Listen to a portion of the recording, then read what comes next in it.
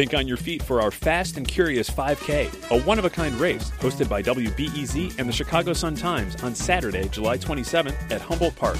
More info and early bird registration at wbez.org/events. It's Curious City, where we take your questions about Chicago and the region and investigate, report, explore. From WBEZ. Hi, I'm Curious City contributor Char Daston, and as sometimes happens in Chicago, Pamela Monaco had an unexpected art encounter at her neighborhood post office in Lakeview. Well, it happened at Christmas time when many of us are waiting in long lines and looked up and noticed the mural, and I had time to really observe it. The mural she's talking about is huge. It covers the entire wall. And there was a lot to take in. A broad history of Chicago, with a farmer about to slaughter a cow, an industrial assembly line, and even a representation of the Great Chicago Fire. But what impressed Pamela most was the fact that the federal government had funded all this during the Great Depression. We can look back and see a time when money was scarce, and yet we felt that this was really important. This all got her curious about all the murals the federal government funded during the Great Depression in Chicago, and how many are still here. And recently, she noticed some of those murals in the news.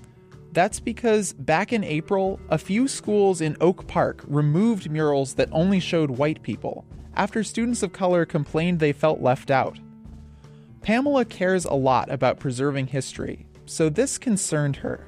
Especially in schools, this is an opportunity to educate, to think about how has the school changed, how has the community changed, and how can educators use that piece of art to stimulate discussions about what would be representative of us today. This raises complicated questions about historical preservation, inclusivity, and what it means to be progressive today.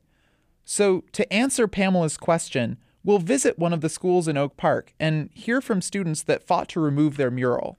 But first, let's go back in time to the Great Depression. 1929, and the overinflated stock market plunges into a Great Depression. In the 1930s, unemployment got as high as 24%. It means the interminable line outside factory gates, desperately hoping for a job that rarely comes. So the federal government intervened with several jobs programs, including some for artists. Murals in post offices were funded by the Treasury Department, and murals in schools and other public places were part of the Works Progress Administration, or WPA. They hired dozens of artists to paint murals in the Chicago area. It was a job. You worked 9 to 5 and you got a regular paycheck. That's Barbara Bernstein. She created the New Deal Art Registry, a guide to publicly funded Depression-era art. In Chicago, the headquarters was at 433 East Erie, and it was a big studio. And, every day you reported to work.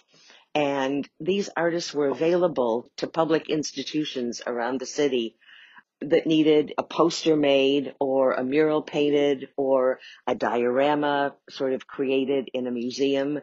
They did a lot of the backgrounds that are in the Field Museum. Many of the artists they hired were young and largely unknown. Others were more established, but from marginalized communities. Archibald Motley, a prominent black artist, was hired to paint murals showing African American history. And then there was Ethel Spears. She was a lesbian artist in her 30s who just started teaching at the School of the Art Institute. As an art teacher, she made a point of exposing her students to non-Western art. So just how many murals did the WPA fund in Chicagoland? And how many are still on display today? One local expert thinks there were almost 500 commissioned in Chicago and the suburbs. But the federal government hasn't taken care of them, and only about half are still around. Some were painted over, destroyed during a demolition, or sold to a private owner. Sometimes, amateur art detectives track down lost murals. Like, in 1995, a 13-year-old named Hannah, working on an 8th grade history project, discovered a series of murals hidden in the attic of a school in Winnetka. But sometimes, a mural is intentionally taken down. That happened at a school in Skokie in the 30s. The mural showed white, black, and Asian people embracing. Some people thought it celebrated communism, so it was covered up by a bookshelf soon after it was created. And remember those all-white murals in the 3 Oak Park schools? They were removed earlier this year for almost the opposite reason. To learn more, I took Pamela over to Percy Julian Middle School to meet members of the school's Social Justice Club. They're the ones who got the mural removed. Here's a student named Cachet describing it. Basically, you think of a big snowy day. Everybody's outside, everybody's playing. And it's a bunch of kids in the snow making snowmen, throwing snowballs. But the biggest thing that stood out about the painting is there is not a single colored person in there, so it's all white kids. The mural was on display in the cafeteria until this spring.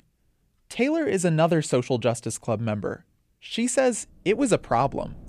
And you have to kind of put yourself in like a new kid's perspective. So say that like you weren't already a student at Julian, it's your first day, you walk in and you just see that painting. Like, what are you going to think about the school? You're not going to feel included, especially if you're a student of color. You're not going to feel like you belong if you see something like that. Last year, a 6th grade student said exactly that. The mural made him feel unwelcome. He talked about it at a school board meeting. A bunch of students from the Social Justice Club were there, testifying about other issues of inclusivity, like discrepancies in discipline.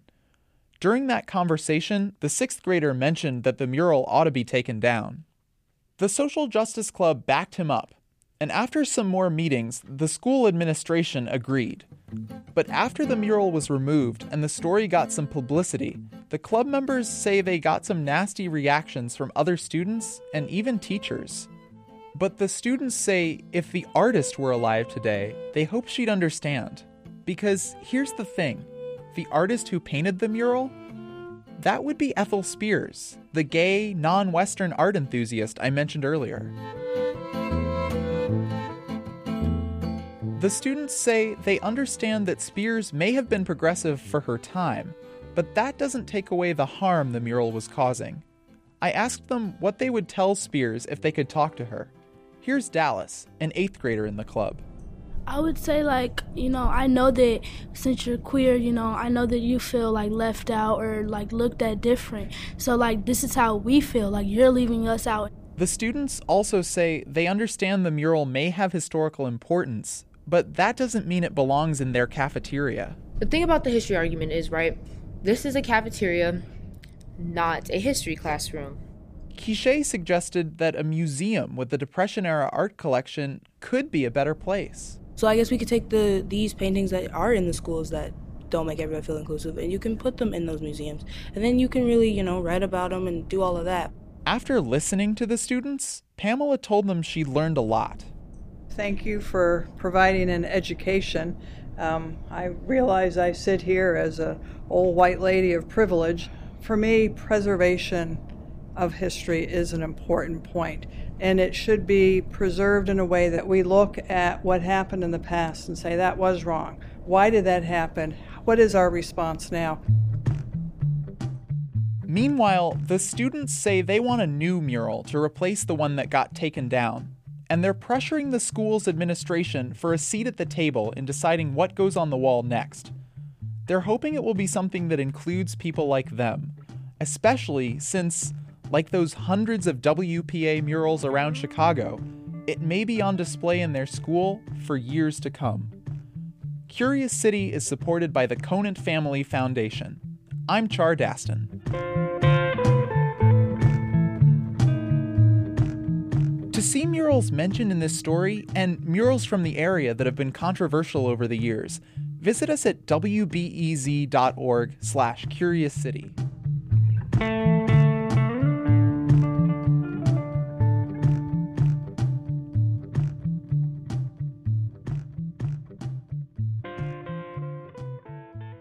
Next time on Curious City. Do you smell the musty smell here? That's the rat pheromone. That's the rat feces and the rat urine.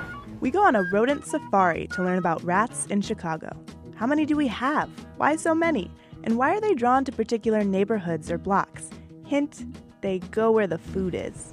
All the dumpster lids are open, and the trash handling area has a lot of spillage. I mean, it's really stinky. It smells pretty foul here. That's next time on WBEZ's Curious City.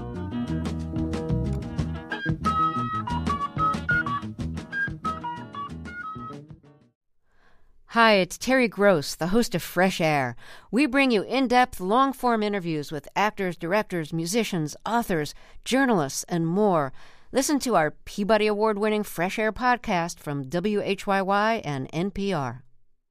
Thanks for listening to the news live on WBEZ and NPR.